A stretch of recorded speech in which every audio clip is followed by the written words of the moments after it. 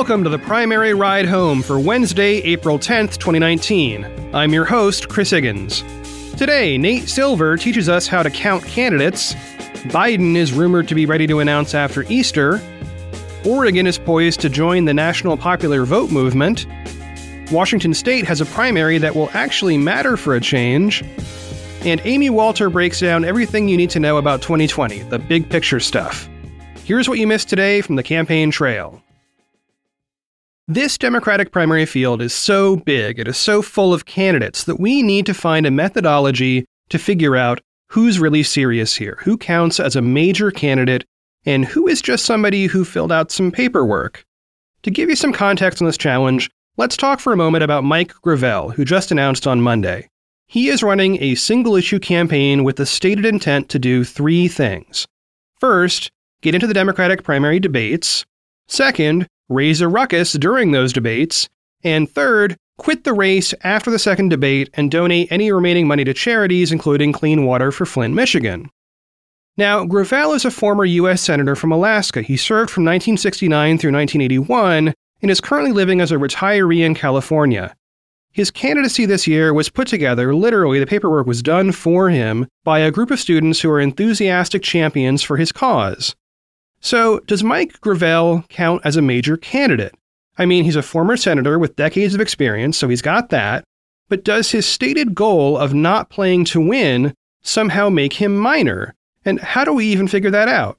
Well, all right, let's dig in. In late March, Nate Silver of 538 laid out two key ways by which a candidate could become major in the eyes of his publication.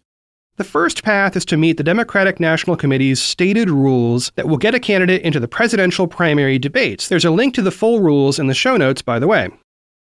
So the DNC says you need to meet one of the following two objective tests. Either receive at least 1% of the vote in 3 national polls or early state polls, according to a published list of polls the DNC says meet its criteria, or receive donations from at least 65,000 different people, including a minimum of 200 donors each in 20 different states.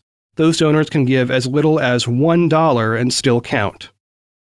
I do want to briefly remark on that second option in the DNC thing. It would be technically possible for lots and lots of relatively minor media figures to file the paperwork and get 65,000 donations from across 20 states. I mean, I'm not running, but I can think of a bunch of people, even podcast hosts from across the country, who already get the equivalent of that kind of raise on a monthly basis. Now, does that mean that they should show up on a debate stage? Well, technically, the DNC says yes. Okay, so Nate Silver defines the DNC method as the first way to become a major candidate. And the DNC path is interesting because it is 100% objective, and it is simple. There is no wiggle room to argue about whether Mike Gravel gets 65,000 donors or not. It's just math. Same thing with those polls. Either he does get 1% in 3 polls, or he does not. But the trouble is, especially for the lesser-known candidates, we won't actually know for sure whether they've met those tests until the DNC tells us. Or the candidate tells us, and we have to hope that their math is right and their statements are true. So what do we do in the meantime while we're waiting for that data? Well, if a candidate does not meet the DNC's test, or we don't know their true status on that test, Nate Silver lays out a second path that is a lot more complex, but is also objective. I'll give you the short version now, and his full article is in the show notes. Silver wants to see a candidate meet 6 out of the following 10 requirements, and I'm going to quote a long list here, so get your coffee ready. All right, quote, 1. Has formally begun a campaign, not merely formed an exploratory committee. 2. Is running to win, not merely to draw attention to an issue. 3. Has hired at least 3 full-time staffers or equivalents. 4. Is routinely campaigning outside of their home state. 5. Is included as a named option in at least half of polls. 6. Gets at least half as much media coverage as candidates who qualified for the debate. 7. Receives at least half as much Google search traffic as candidates who qualified for the debate. 8. Receives at least 1 endorsement from an endorser that 538 is tracking. 9. Has held any public office, elected or appointed. 10. has held a major public office: president, vice president, governor, U.S. Senate, U.S. House, mayor of a city of at least 300,000 people, or member of a presidential cabinet. End quote. Yeah, so when Silver wrote that, it was March 26th, and on that date, he counted 14 major candidates, not including Joe Biden, because Joe Biden has not yet announced. But beyond those 14 major candidates, on that day, there were a total of 209 Democrats who were listed in the Federal Election Commission database as having filed the paperwork to get going. This is the reason Silver, and people like me, are looking for a way to figure out who counts as major, because we just can't cover 209 people every day. Now, here's where Silver's problem proves its own validity. In the 2 weeks since Silver wrote his article, the total Democratic field has gone up to 227 candidates. There's a link in the show notes. You can check out that data for yourself from the FEC. Point is, that is more than one new candidate per day. And in terms of major candidates, well, Silver has not updated the article yet, but I would argue that Gravel is clearly on his way to achieving major status through the DNC donation route. Tim Ryan is now in the race and seems major to me. Eric Swalwell just announced as well and is definitely major. Wayne Messam finally made it official on March 28th, and by Silver's logic, he becomes major if he hires a few staffers and does a little traveling. So what exactly is the count now? It looks to me like 18, up from 14 just 2 weeks ago. And yeah, you're probably going to have to add Biden to that. The DNC says it has room for 20 candidates on its debate stage. Yeah, so let's check in 2 weeks from now and see how big the field is then.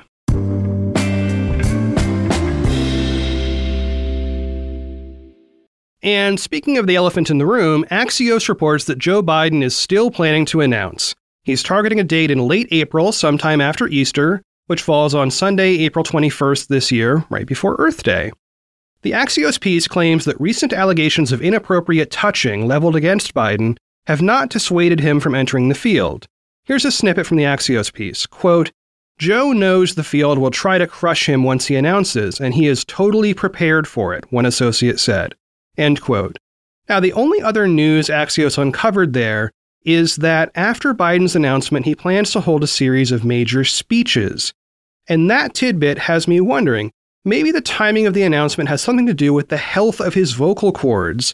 If you've heard Biden speak lately, he still sounds like he's getting over a super rough cold, which is not something you want when you're heading out to do a bunch of big speeches. So for now, we're all just biding our time.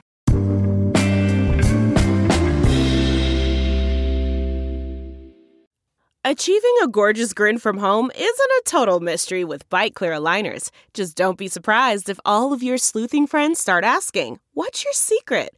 Begin by ordering your at-home impression kit today for only $14.95. Byte Clear aligners are doctor-directed and delivered to your door. Treatment costs thousands less than braces. Plus, they offer flexible financing, accept eligible insurance, and you can pay with your HSA FSA. Get 80% off your impression kit when you use code WONDERY at Byte.com. That's BYTE.com. Start your confidence journey today with Byte. That's not just the sound of that first sip of Morning Joe. It's the sound of someone shopping for a car on Carvana from the comfort of home. That's a good blend. It's time to take it easy, like answering some easy questions to get pre-qualified for a car in minutes. Talk about starting the morning right. Just like customizing your terms so your car fits your budget. Visit Carvana.com or download the app to experience car shopping the way it should be. Convenient, comfortable. Meanwhile, CNN reports that Oregon, my home state, is on track to join a growing National Popular Vote Interstate Compact. In short, this means if enough states join a voting bloc, they will effectively sidestep the classic electoral college model in favor of a popular vote model enacted through the Electoral College itself. What? So wait, how does this work? Okay, the compact currently has more than a dozen states as members, plus the District of Columbia. The idea here is that the compact only needs to get to a total of 270 electoral votes under its control. And when, and only when, that happens, all those states that have joined the compact will immediately shift their instructions to their Electoral College members. They will instruct their electors to vote for the presidential candidate who wins the popular vote, rather than whoever won their state specifically. This is kind of wild because it is technically constitutional, well, we sure think it is anyway, because it's happening at the state level, and that's where those electoral college electors come from. While this is definitely an end run around the current process, it's kind of fascinating. It's one of those it's so crazy it just might work kind of ideas. So right now, the compact has 189 electoral votes in total. The Oregon Senate just voted to join, then it goes to the Oregon House, which is very likely to approve it, then Governor Kate Brown has to sign the bill, which I am confident she will, and that adds Oregon's 7 votes, bringing the compact up to 196. Not that far from 270, right? Well, actually, it is super far given how the electoral math adds up, but still, it's an interesting idea, so we'll keep talking about it. The states currently in the compact are California, Colorado, Connecticut, Delaware, Hawaii, Illinois, Maryland, Massachusetts, New Jersey, New York, Rhode Island, Vermont, Washington State, the District of Columbia, which does get 3 votes in the Electoral College, by the way, and New Mexico, which just joined last week. In the Democratic primary, the candidate most associated with this idea is Elizabeth Warren of Massachusetts, a state which, no coincidence, is on the list I just read. Warren, with most of the other primary candidates, has come out strongly in favor of abolishing the Electoral College altogether and instead adopting a direct popular vote mechanism. Now, to do that would be even harder than forming a voting bloc like this compact thing because, the Constitution is kind of famously difficult to amend. But while we're at it, this is also a handy use for the website electoralvotemap.com, which I mentioned at the end of Monday's show. You can use that site to punch in the current members of the compact, then play around with which states might join it while the map adds up the votes for you. And you will find out real quick just how hard it is to get to 270.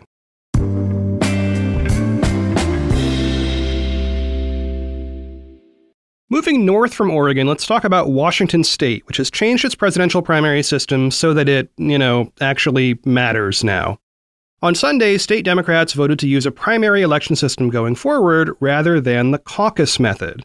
State Republicans, by the way, were already hip to this a while back. Republicans switched to a primary system in 2016 and intend to stick with it for 2020. But for Democrats, this is a big change. And you may ask, why? Well, both Washington State and Oregon are pure vote-by-mail states, meaning you get the ballot in your mailbox, you fill it out, and you mail it back, or you drop it off at a library or whatever. So, requiring voters in those states to show up in person at a caucus is actually a bigger ask in this region than it is in states that have in-person voting. So the change here is that Washington State is dropping the caucus system permanently and moving to a mail-in primary. Finally, another reason for us to stay indoors. Now, this change normally wouldn't matter because Washington holds its primaries way, way too late in the cycle. But wait, what's that? Oh, there's actual breaking news. Washington State also moved its primary date up by more than 2 months. Washington used to run their primaries, technically the caucuses and the primaries, in late May. But in 2020, those primaries will happen in early March, which puts them right after Super Tuesday. So for the first time in a long time, the primary vote from Washington State will actually matter. And remember, Washington Governor Jay Inslee is in the Democratic primary race this year. Coincidence? I think not.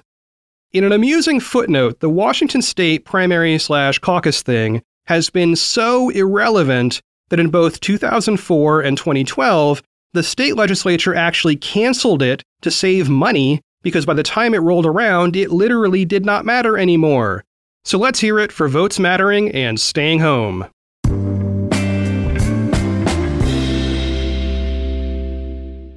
In a piece for the Cook Political Report, national editor Amy Walter takes a step back from the day-to-day primary news and lays out the big picture for 2020.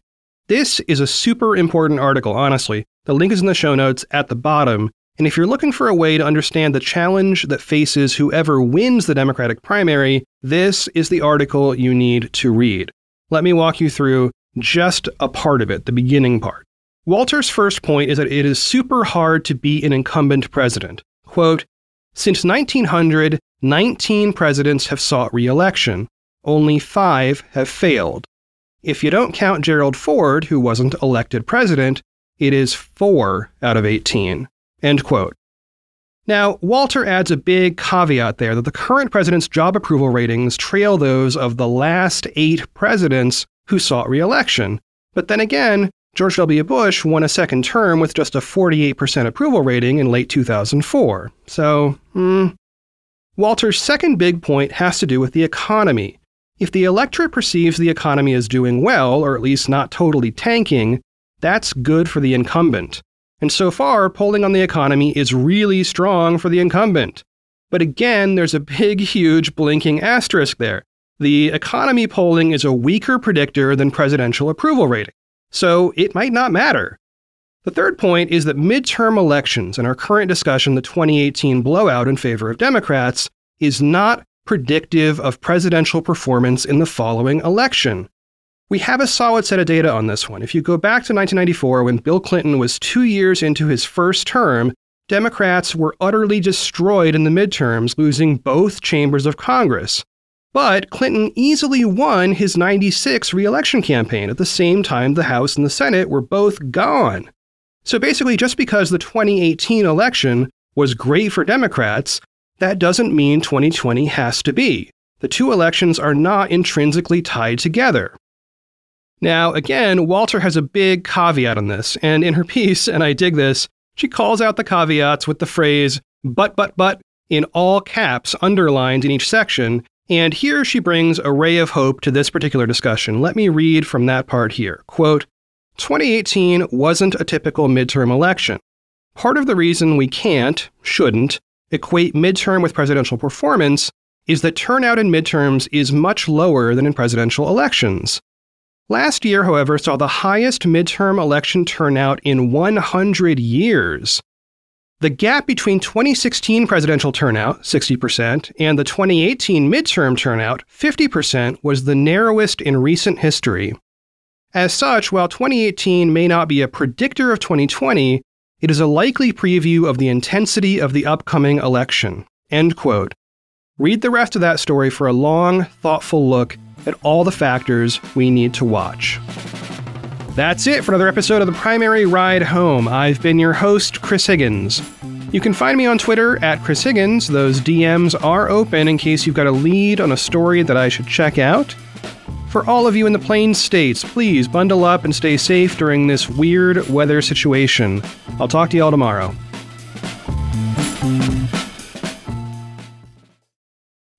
You know how to book flights and hotels. All you're missing is a tool to plan the travel experiences you'll have once you arrive. That's why you need Viator. Book guided tours, activities, excursions, and more in one place to make your trip truly unforgettable. Viator has over 300,000 travel experiences to choose from. Everything from simple tours to extreme adventures and all the niche, interesting stuff in between. So you can plan something that everyone you're traveling with will enjoy. Real traveler reviews give the inside scoop from people who've already been on the experiences you're considering. So you can plan with confidence. Free cancellation helps you plan for the unexpected. And 24/7 customer support means you can travel worry-free. Download the Viator app now and use code Viator10 for 10% off your first booking in the app. Find travel experiences for you. Do more with Viator.